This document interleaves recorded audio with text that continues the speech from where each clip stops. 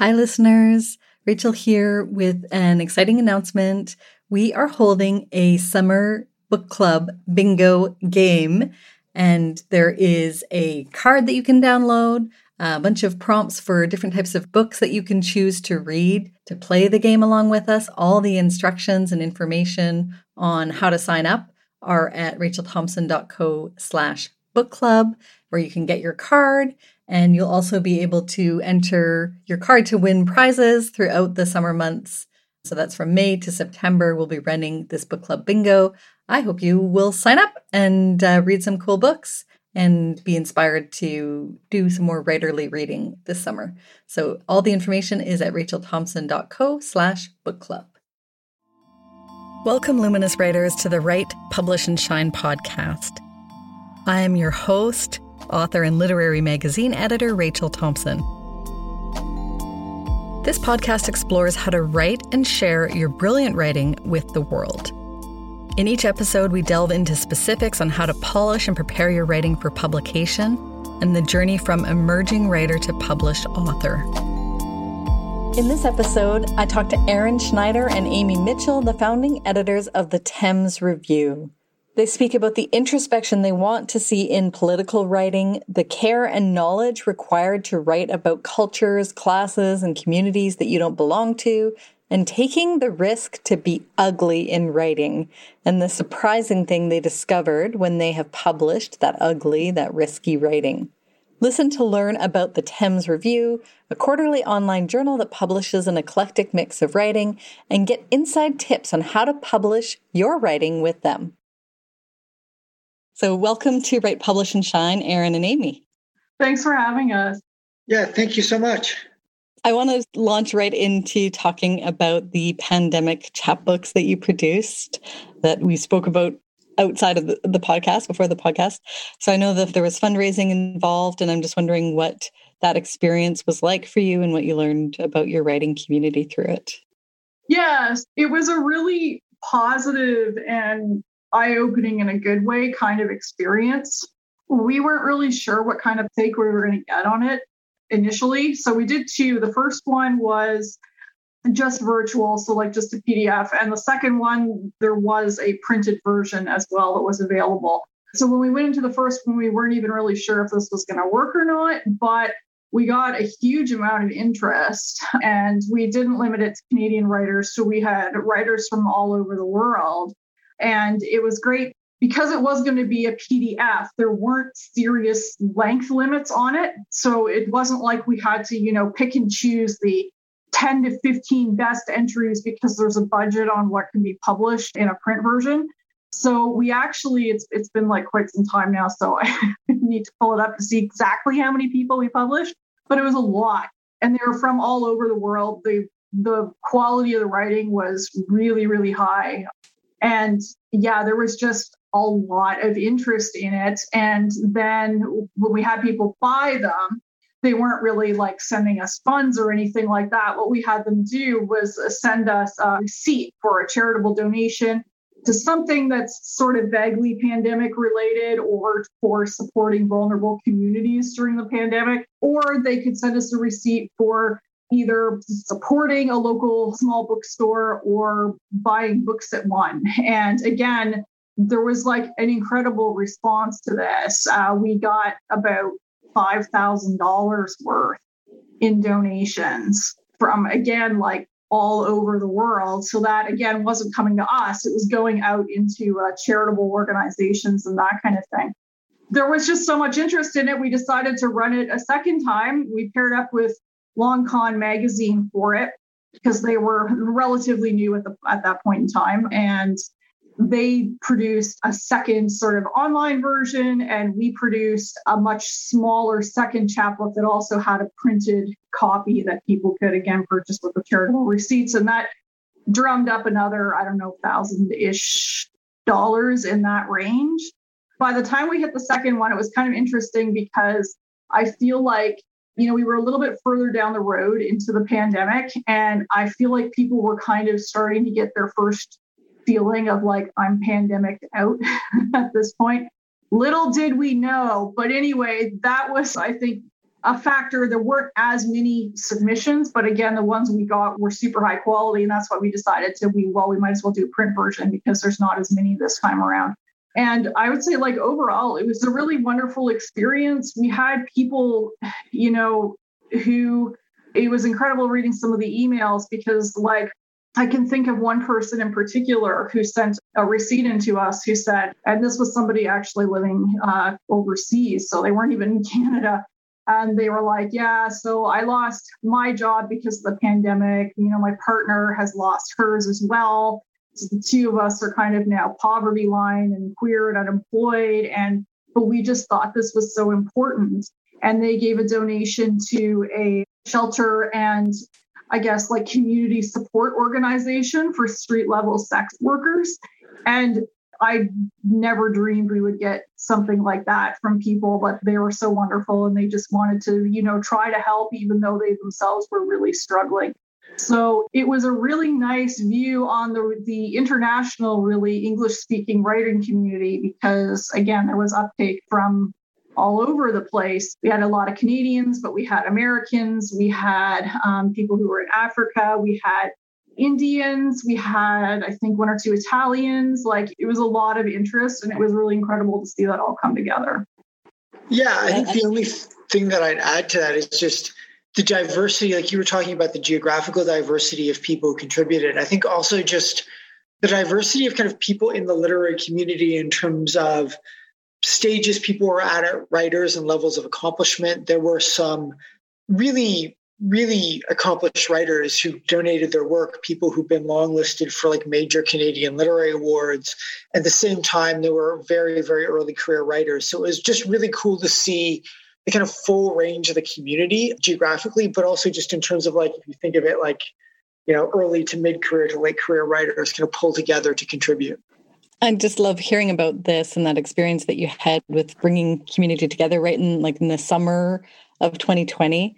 What I like too is it illustrates, I've just been talking to different publications this year, obviously through this podcast, but how many of them are not explicitly not looking for pandemic stories, or they're kind of talking about the timing of it. But it just seems to me that, you went a different way where you just pulled these stories in right while we're kind of in the middle of it. And I'm wondering, what did you find about the work itself, that was explicitly on the pandemic? And was there anything, I guess, that surprised you about the writing that you received, apart from what you said already about the, people being at different stages of their writing careers? I think one interesting thing in terms of just sort of themes across the poetry was that we were, on the whole, not very far into the pandemic at that point in time. So it was people were submitting in March of 2020. So it wasn't even, for us in Ontario, we still had normal life for a week or two before that came to a screeching halt in March. We knew it was coming, but the point was, nobody really knows what it's going to feel like until you're kind of into it. And this work was submitted very early on. So the interesting thing was that you got this kind of cross section of how people are feeling about it when it's a new event that has just hit the world, and that none of us in living memory have, experienced before. So not on a worldwide scale. So there was a lot of balancing between sort of uncertainty and feeling there's a threat out there, but at the same time trying to be a positive and kind of remind people that no matter how bad this is, we are going to come out the other side of it and normal life will return.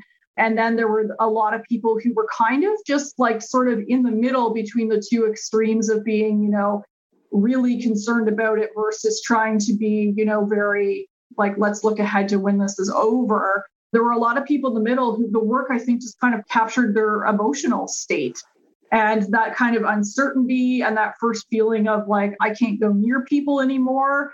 I can think of, again, one poem that I'm pretty sure was in the first one.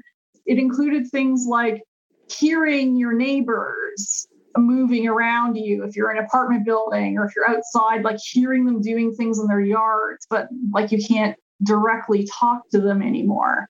And the way the writers wrote about this also spanned a bunch of different approaches, right? We had very sort of straightforward poetry. I don't want to say that in a bad way. I mean poetry that is, not particularly experimental, but is focused more on, sound and content and that kind of thing still. And then we had stuff that was very experimental. We had sort of realist stuff all the way to the somewhat sort of spec-inflected things. Like, it was just really interesting because it was just that cross-section of like, how are people feeling? And it was still a new experience for all of us. And I think that's part of what drove sort of the interest. I've noticed that in terms of pandemic-related stuff that's submitted to, say, our journal issues now, when we're like a year down the road in this, or further in some regions, there's actually significantly fewer submissions that deal directly with the pandemic. I think that people are, A, getting kind of exhausted, and B, waiting until it's over at this point to kind of do a let's look back and sum it up a little more definitively kind of thing. So the pandemic chapbooks, they were useful for, like, obviously for the charitable stuff, which was absolutely wonderful, but they also are really interesting in that they do capture the various mindsets that people were in, again, around the world when this just started. You enjoy publishing work that speaks to the moment at the tHemz. So this is kind of like what you do. So you had this moment to kind of capture speaking to the moment. Can you tell our listeners more about your experience with publishing other work that feels pressing and like other moments that I guess that you're speaking to in your journal? I'm not sure that I can think of a specific example in the sense of pointing to like a work that we've published that was kind of immediate and urgent. Well, maybe not. We did publish and again, this was one of the issues, I think last summer, but it might have been last fall or last spring. It was a really, really cool story that was in the form of like a flow chart, like a decision tree almost. And it was about, this is probably coming to mind because it's pandemic related, but it was kind of about that, but it was specifically about the experience of being trapped in lockdown with an abusive partner.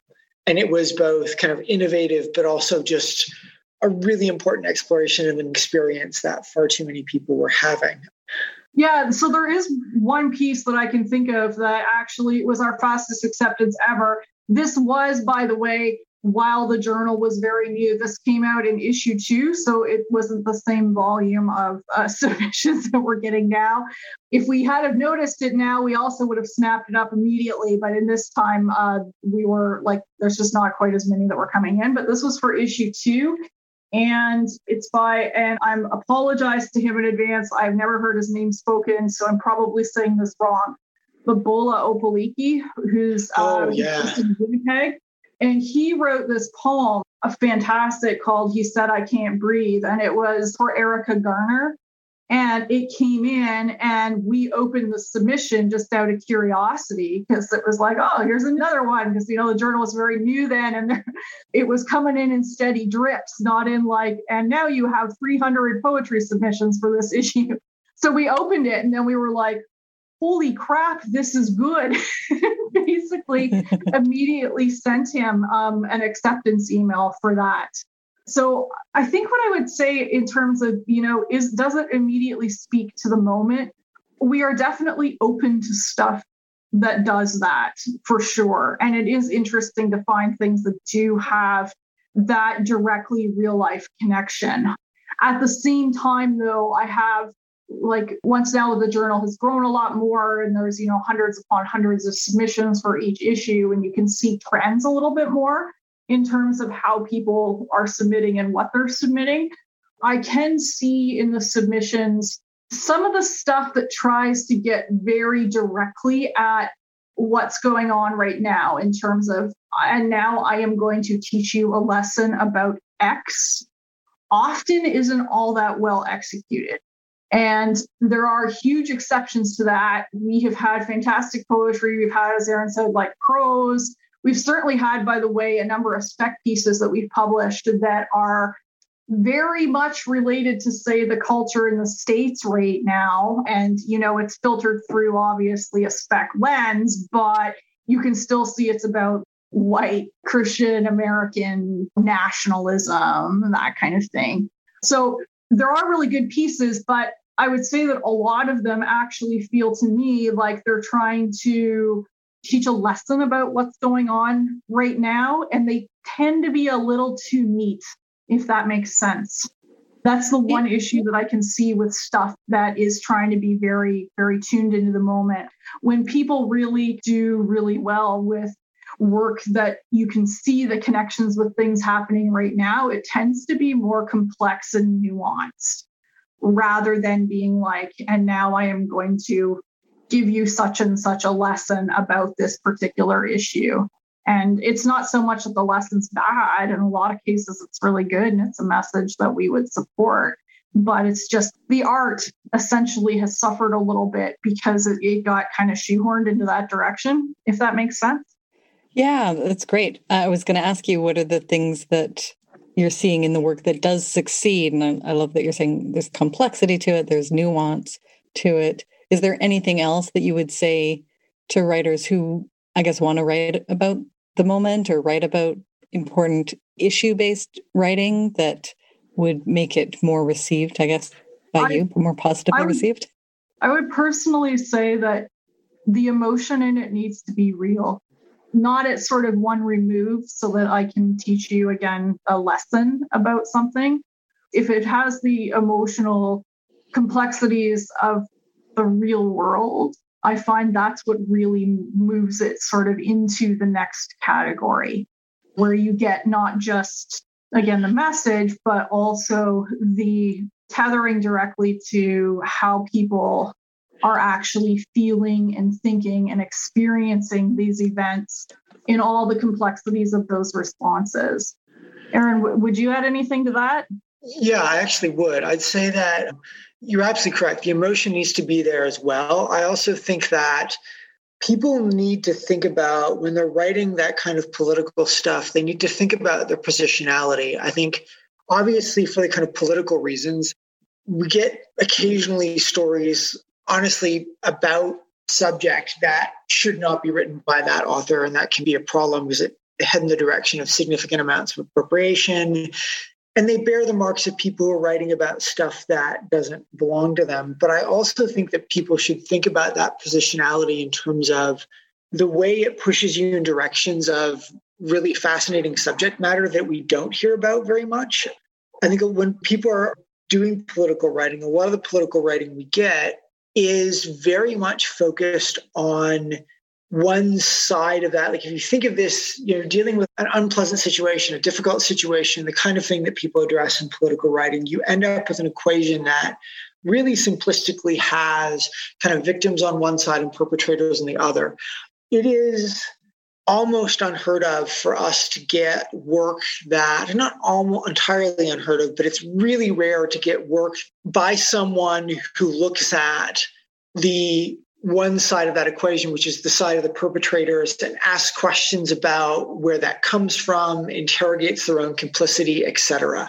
So I guess this is sort of a long-winded way of me saying that if it comes to political writing, one of the things that I personally would like to see more of, and I think it would be really refreshing to see more of in the submission pile, is the kind of writing that takes a long, hard look at where the writer themselves is coming from and their relationship to the issue they're trying to address. Because that's rare, I think. More introspection, basically. Yeah, I think so. More introspection, and introspection with that kind of political dimension layered over it. I think I would also add, and this is a bit of a gamble for writers because sometimes places don't want things that they perceive as a downer. But I also personally really like pieces that are not afraid to look at various really problematic cultural stuff in all of its ugliness. There was a story we published called The Apartment by Nina Dunich. I think it's in issue 9, but I'm not 100% on that. Anyway, it's about essentially like the masculine gaze and the kind of really oppressive environment that this creates for women. And it's this kind of creepy story about a guy who likes to watch a woman in the opposite apartment, and then he actually starts like a relationship with her, and it's gross, but it does a wonderful job of getting at and not like glossing over precisely how gross that kind of approach to women is. And the reason I said this is a bit of a gamble for authors is that I remember her saying that, we snapped it up and we were like, oh, this is fantastic, right? And we nominated it for like the Journey Prize and stuff too. But she had submitted it to a lot of places before, and it was no right across the board. I think because it was perceived as there's not much that's redeeming about it, shall we say, but in a good way. So like Erin and I both really like that as well. Like having essentially the guts to look at not just issues in their full complexity, but also not to try to gloss over the ugliness too. Yeah, absolutely. And even if you don't accept a story or a poem, it's always really genuinely refreshing to read something that takes a risk. And as Amy just pointed out, like that story, it took a long time for it to find a home because it took that risk. So there are drawbacks to it. But from the perspective of an editor, I think even if something isn't successful, it's frankly just more pleasant and more refreshing to read someone that's just trying it and seeing if it works. It was issue 8, by the way. I was almost right. Okay, cool. We'll put it in the show notes anyway, so people can click and read.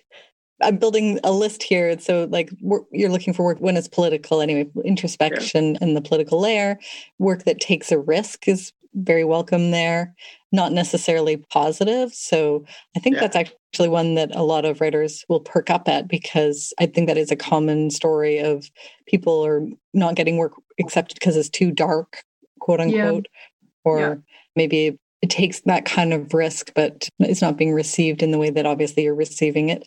What are some of the things that you're seeing too much of at your journal? Sometimes these can be really specific, and so I like being able to share that with writers too. I'll take the first one, and this is something that I've talked about a lot. And like I worked on a journal before this, so I had a bunch of experience going through submissions before Amy did.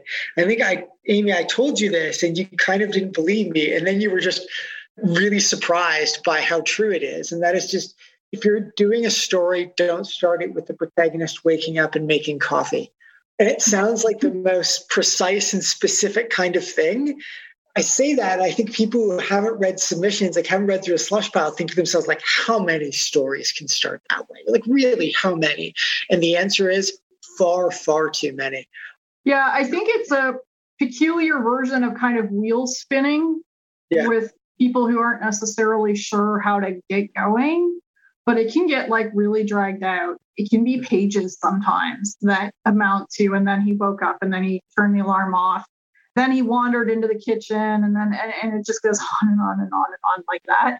At this point, unless there's something really exciting happens with the coffee, it's probably not a great submission. Or rather, I would say it's more a sign of people who are just starting out, in the same way that like student essays, particularly among like first year students, and this is not their fault, it's just a process you go through, right? When you're starting out, there's that, I don't know how to start my essay, right? And a lot of flailing that happens that we can put in various categories that profs are familiar with. But this is kind of the like creative writing equivalent of that, I feel like. If you open that way, maybe ask yourself if you can just cut that scene and just get closer to like when things actually start to happen. Yeah, absolutely. Oh, one thing, Rachel, if I could just add in on your point about that there isn't necessarily that much reception for like the ugly stuff out there in journals. The interesting thing is that readers love it. It gets a huge amount of interest because people are like, I can connect with this. This is what I experienced. This is how bad it was. So it's weirdly the editors who are a little bit reluctant to go there, but there are definitely readers for it. But yeah, in terms of like the stuff that's kind of, we get too much, there is too much of that sort of realist flailing, I guess, at the beginning of stories. unless if you know what you're doing and you're deliberately playing with this, rhyming poetry is not really going to work at this stage of the game. And again, I feel bad signaling some of this out because these are people who are just starting. And like, we have had people who have submitted issue after issue after issue after issue. And, you know, the first few times they did, I thought they'll never get in. And then suddenly they do, right? So people do really improve. But also, yeah, like rhyming poetry, love poetry. It's hard to do something new in that particular genre. Breakup poetry, it's hard to not sort of be like a sad 16-year-old kind of how you come across. Also a decent number of stories and poems where there's really kind of nothing at stake in them. I think I'd also add, if people are going to write about a group that they don't belong to, they should think about that. And I think when I say that, people think about like appropriation of voice. They'll think, for example, about white writers writing about non-white characters. But one of the ones that particular examples of this that I think you see consistently and I find particularly grating is a tendency for very obviously middle-class writers to write a story often in the first person from a lower class or poor protagonist using or attempting a kind of vernacular that aim is to capture the way poor people speak. And I say poor people very deliberately there because what they end up producing is not anything that is realistic or effective. It ends up being a kind of caricature of poverty. And that's a story actually that you see surprisingly often. Yeah. Those stories never actually capture the rhythms of that speech either. Yeah. Like, we'd be very excited to say about somebody actually gets the idiom correct because probably it's their background. But these just come off as this stereotype, like this is what I think people talk like in, I don't know, a Steinbeck novel, right?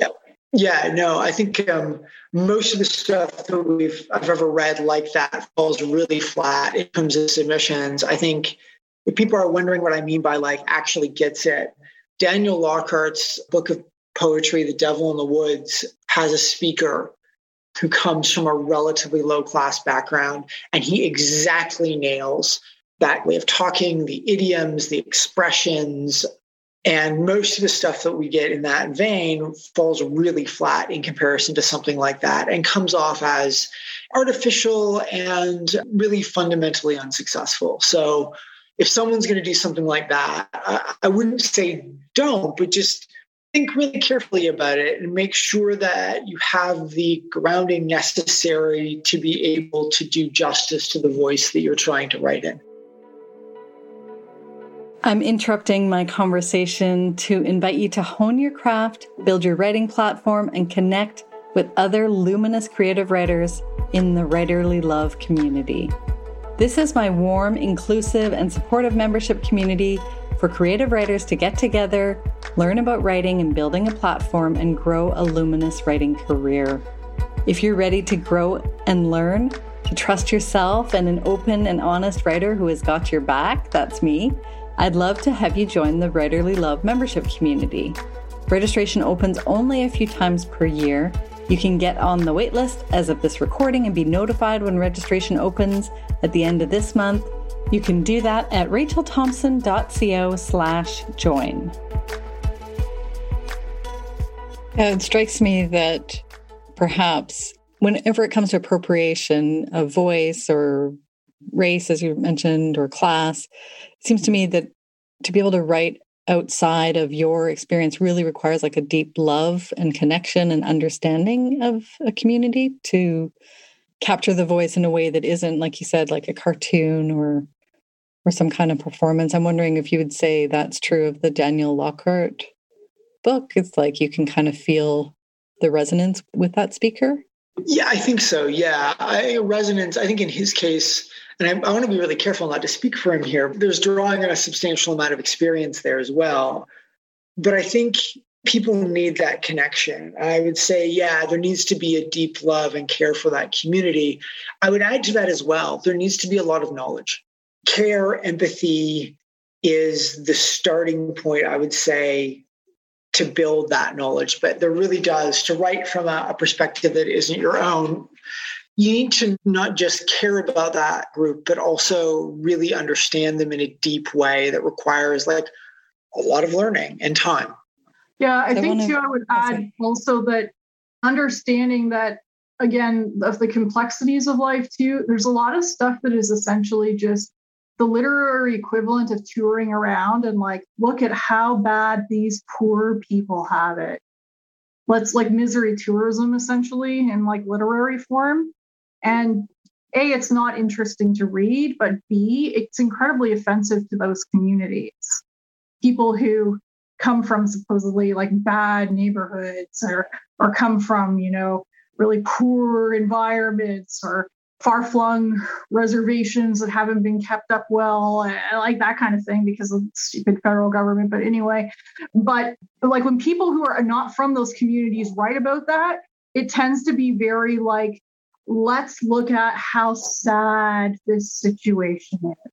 And like, obviously the people who live in those communities are like, yeah, there's a lot of challenges. There's a lot of crap that should not be here. It's not just, but we're also not simply a spectacle, essentially. We're also complex, lively communities that are resilient and that have a lot of positives going on in them too. So like that's another tendency I see when people kind of write about groups that they have really no meaningful connection with. Sometimes it just turns into, I'm just going to tell you, this litany of horrible things about this situation. And the people who actually live there are rightfully not happy about it. I've seen a couple academic articles on like that saying that there's way too much focus on essentially just misery tourism in literary form.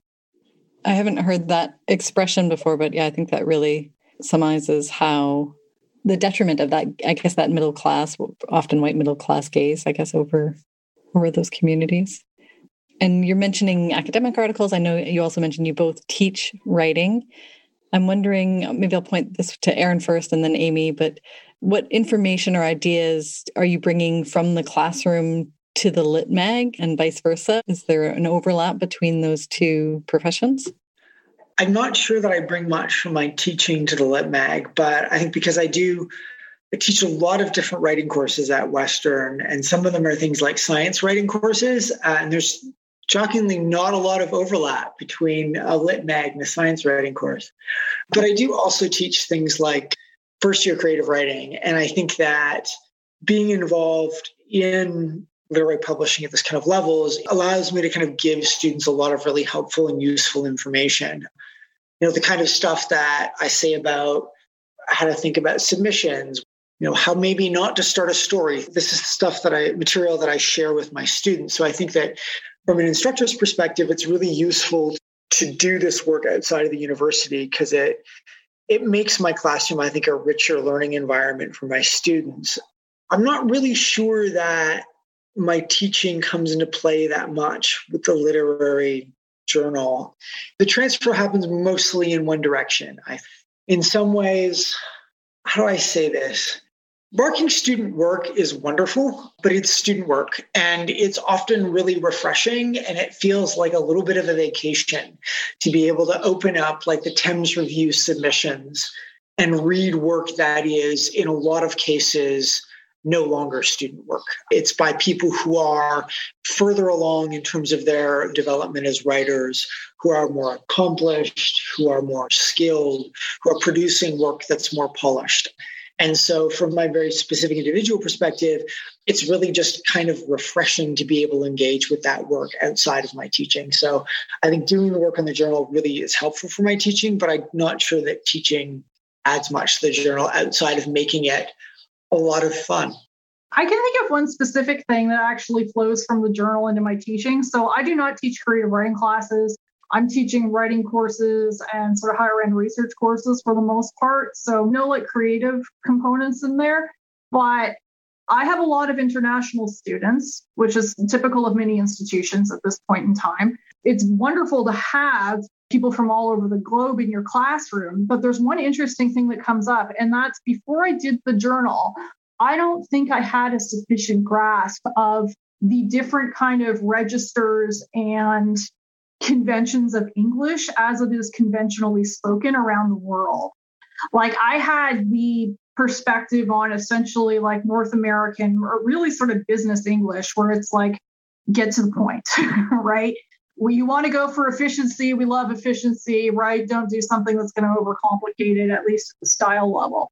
And yet there are these other huge cultures, much larger population-wise than, say, poor little Canada. Like I'm thinking Nigeria and India in particular here, where the kind of English that's used in writing and in literature and also in documents and business, it tends to be a much more, from my perspective, it looks kind of like more ornamental, more interested in the textures of the words and the beauty of the language rather than just kind of the like, let's just get down to the point here.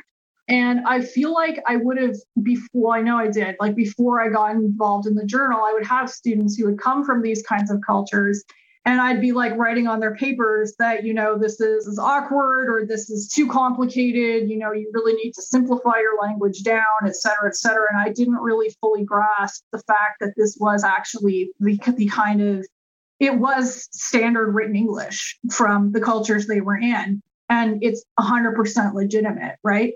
So now I feel that I can talk to them much more humility, I guess, and with greater understanding of it about the different kinds of registers of English for different cultural conventions and, business and what it would sound like here versus what it would sound like there, et cetera, et cetera. And I can just talk to them more about and say examples, right? Like, I've read so many submissions from somewhere, from whichever country, that you've come from. And I understand that this is the way you would be expected to write in English, right? And here, because there's cultural differences, the emphasis has shifted, but I feel like I can talk much more, I guess, respectfully and have more appreciation for those kinds of differences rather than just kind of going like, why is this all so complicated?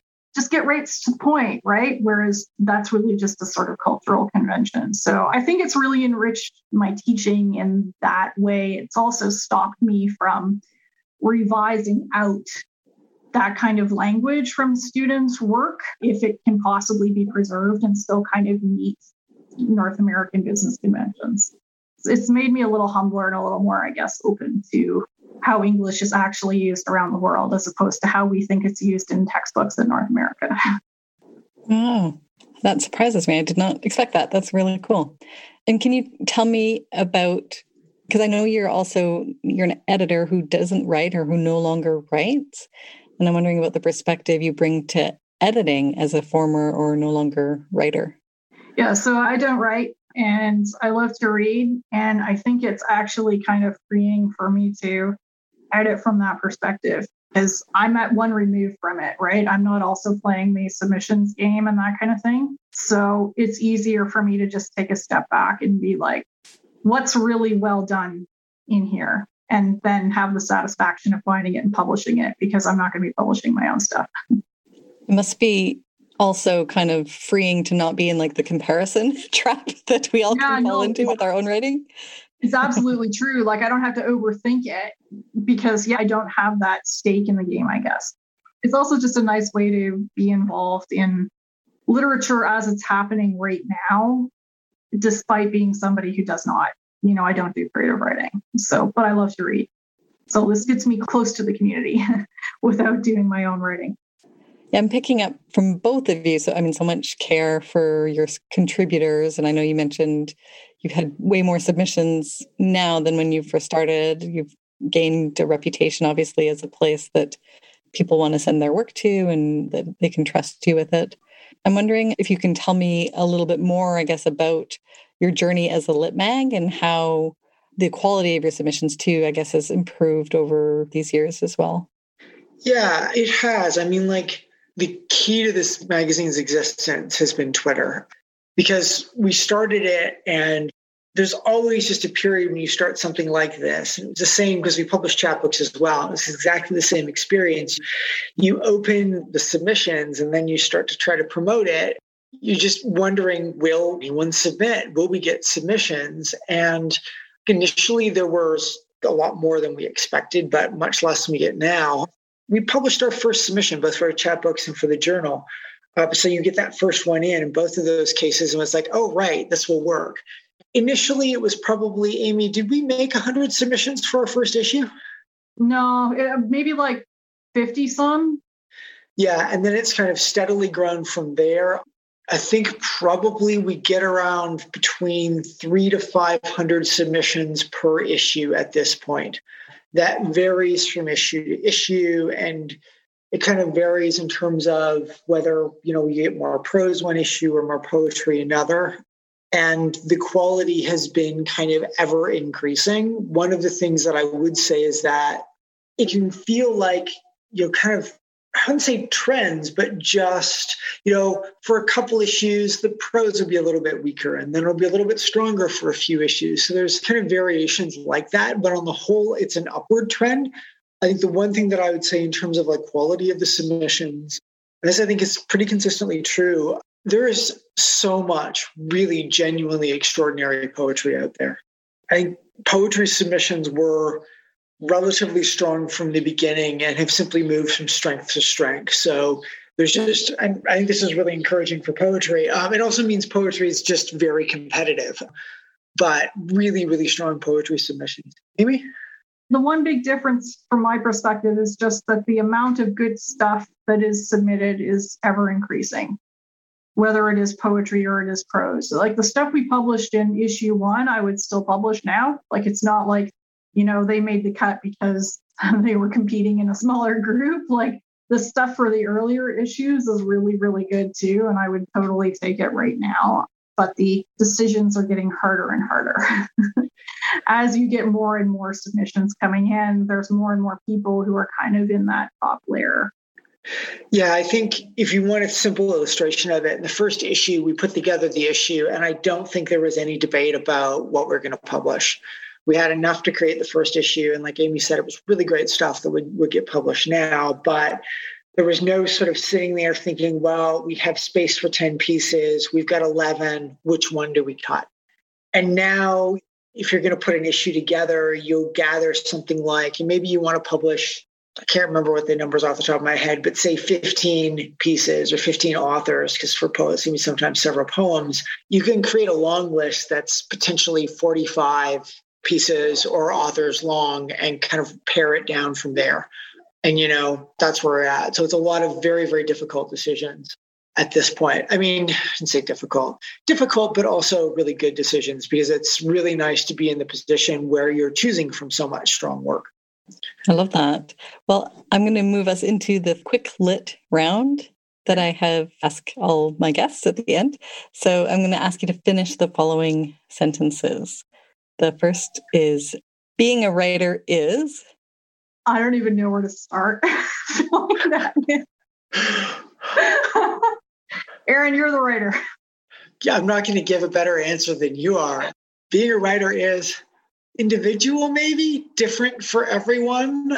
I don't know. I'm so uncomfortable with a sweeping statement like that. You're dismantling my quick lit round questions. It's good. I like it. Literary magazines are... Magazines are essential. This is where like the English prof in me comes out, but I'm just like, anyone with a glancing familiarity with kind of literary history for the past 120 years will understand the just crucial role small magazines play in incubating new kinds of writers, new ways of writing, new ideas about writing, which sounds incredibly presumptuous. And it's probably not what we're managing to do, what literary journals and magazines in general kind of, I think, do, and why they're just incredibly important. Editing requires? I think I would say openness for that one. Openness to styles and genres you personally don't perhaps like, but being able to see when someone else is doing it well, and also not trying to turn writers' submissions kind of vaguely into your own voice, if you know what I mean. Because you can send edits, particularly in poetry, that will move poems more towards how a particular writer or editor would do it themselves. And I don't think that's the point of publishing, honestly. Yeah, I would second that. I'd say like a willingness and a desire to understand, exactly in line with what you said, Amy, just to want to and to be able to see what a writer is trying to do with a piece and help them move it in that direction. So it gets closer to what they want it to be, and to avoid moving it or turning it into something that you want it to be, I think is essential to being a good editor. Rejection for a writer means? I almost want to say it means nothing, to be honest. I mean, there are so many venues out there right now that will publish anything, like ranging from stuff that I personally would think is unpublishable for any number of reasons to stuff that's like really very much not that. And I don't know, it's the 21st century. There's so many like online lit mags and stuff like that. I feel like if you're willing to put some of the work in and try to hit as many places as might be open to your pieces as possible, and also you are continuously working on improving your own writing, like I think you'll find a home for some of it. Certainly getting rejected from the tEmz review does not necessarily mean anything at this point. It's like, as Aaron was saying, if you've got that so-called short list of like 40 poets that have to be chalked down, the people who get those rejections, it really does not reflect at all on like the quality or publishability of their work.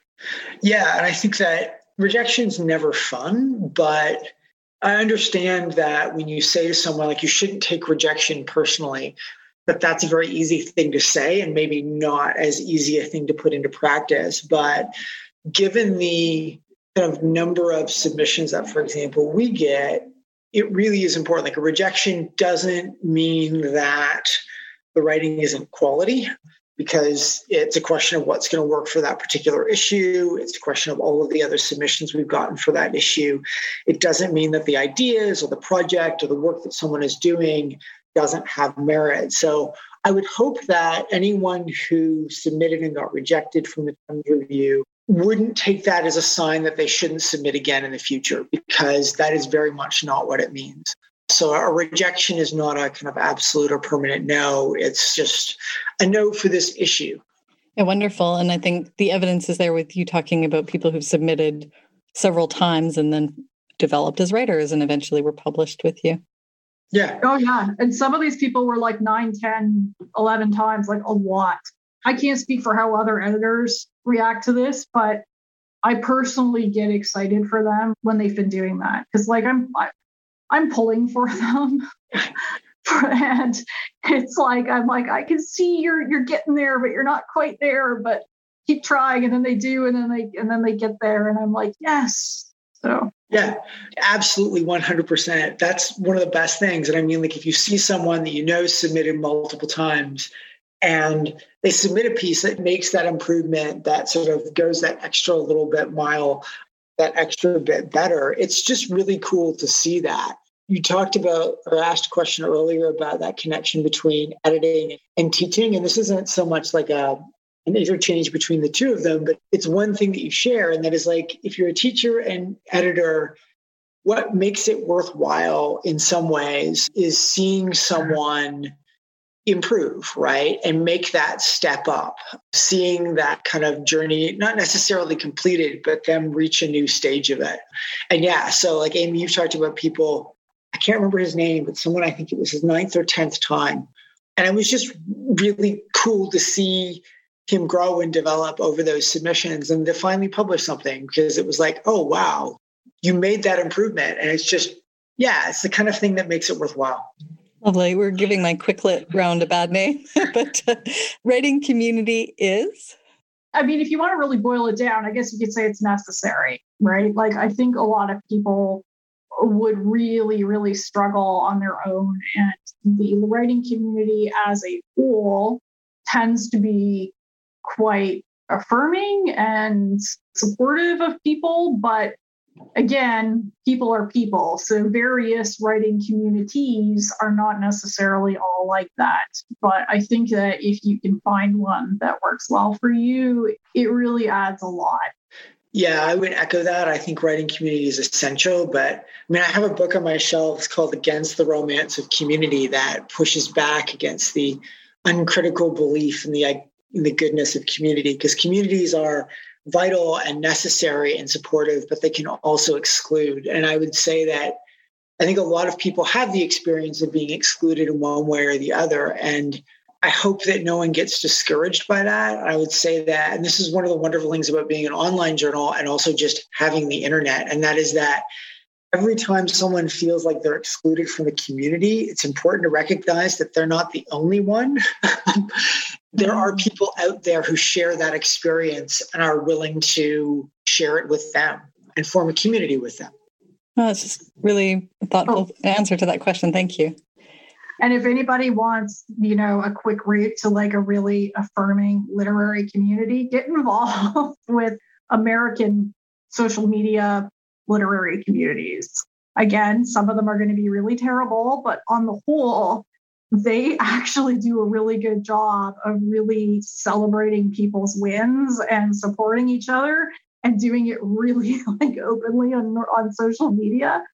That's just an interesting thing that I've noticed. We have a lot of connections now with a bunch of different communities, and the Americans are very, very like supportive and let's go everybody kind of thing. Again, not all writing communities, right?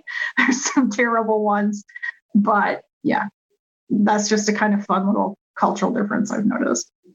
Yeah. I mean, not so fun, I guess, because what you're saying is the Canadian side is less so probably, but I think that's really cool.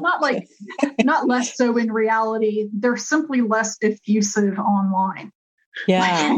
That's what it comes down to. But if you really need like a real kind of pick me up, the Americans can do that. Well, I want to thank you both for being my guest on the Write, Publish, and Shine podcast. I really appreciate your time and your attention and just all the thoughtfulness that went into your answers and obviously into your literary work at the tHemz. Thank you so much for having us. It was a real pleasure. Yeah, thank you. So that was my conversation with Amy Mitchell and Aaron Schneider of the tHemz Review. If you were keeping track like I was, you'll now have them on your list as a place to send introspective, political writing, writing that takes risks, writing that is not afraid to be ugly. And I love that they found it is the editors and not the readers who dislike the writing that goes to dark places. So keep that one in your back pocket for the next time you get a rejection maybe that says, oh, this is a little dark for us, and just know they might be making a mistake about their readership. You'll also have noted not to open the pieces that you send to them with a main character making a morning coffee. And I also know there are rebels out there who will say, challenge accepted, and will write a story that is entirely centered around that morning cup of joe. If that is you, let me know how that goes. I'd love to hear a successful story about publishing something that any of the editors who are my guests say they don't want to see more of. See if you can rise to that challenge and get a piece in that deliberately rejects their advice, I guess. But of course, the bigger point they were making is to edit out that throat clearing, early writing that probably got you into a story, but that you can extract in revision.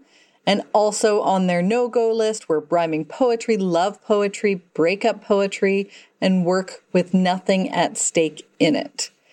And writing about a community you don't belong to, if you don't have that deep care and knowledge required to do this, is going to not be something that they'll accept for publication. And I think that's something to really think about throughout any writing practice and wherever you're sending your work. In addition to what we can glean from our conversation, submission guidelines for the tHemz Review state that their preference is for the strange, the experimental, and the boundary pushing. As of this episode release, they are open for submissions. And in this pandemic year, plus, you might notice that a lot of places have temporarily closed for submissions, but the tHemz Review will be taking your submissions for the next issue up until July 1st. Again, that's as of this recording right now. They publish prose, that's fiction and creative nonfiction, up to 10,000 words, and will consider pieces longer than 10,000 words, but they need to earn their length. They are also flash friendly in that if you submit work that is under 1,000 words, you can submit several pieces at a time up to their word count. And they take poetry too, with a preference that submissions be 10 pages or fewer, but again are open to longer submissions that earn their length. They also publish reviews and information about how to query them. To become a reviewer appears on their website. For both prose and poetry, they pay $20 Canadian, and you could submit through Moksha without needing to create an account. And they do not and will never charge fees to submit. The Writerly Love community is my warm, inclusive, and supportive membership community for creative writers to get together, learn more about writing and building a writing platform, and grow a luminous writing career. If you're ready to learn and grow, to trust yourself, and an open and honest writer who has got your back, that's me, I would love to have you join us. Registration opens only a few times per year. You can learn more and get on the waitlist at rachelthompson.co/join. The Write, Publish, and Shine podcast is brought to you by me, Rachel Thompson. You can learn more about the work I do to help writers write, publish, and shine at rachelthompson.co. When you're there, sign up for my Writerly Love letters sent every other Thursday. They are filled with support for your writing practice. If this episode encouraged you to take risks, write the ugly stuff with care and knowledge, then submit what you write to LitMags, I would love to hear all about it. You can tag me on social media. I'm at Rachel Thompson on Twitter or at Rachel Thompson Author on Instagram. And you can tell other luminous writers about this episode. I'd love it if you did. You can do this by sending them to the podcast at rachelthompson.co/podcast or searching for Write, Publish, and Shine wherever they get their podcasts. Thank you for listening. I encourage you to keep rising to the challenge and writing luminously. To acknowledge the lands on which this episode was recorded, my guest spoke to me from lands colonially known as London, Ontario, the traditional territory of the Anishinaabe, Haudenosaunee, Lenape, Atawandaran, and the Wendat peoples. And I am a guest in the South Sinai, Egypt, on lands historically and presently occupied by the El Tirabin Bedouin.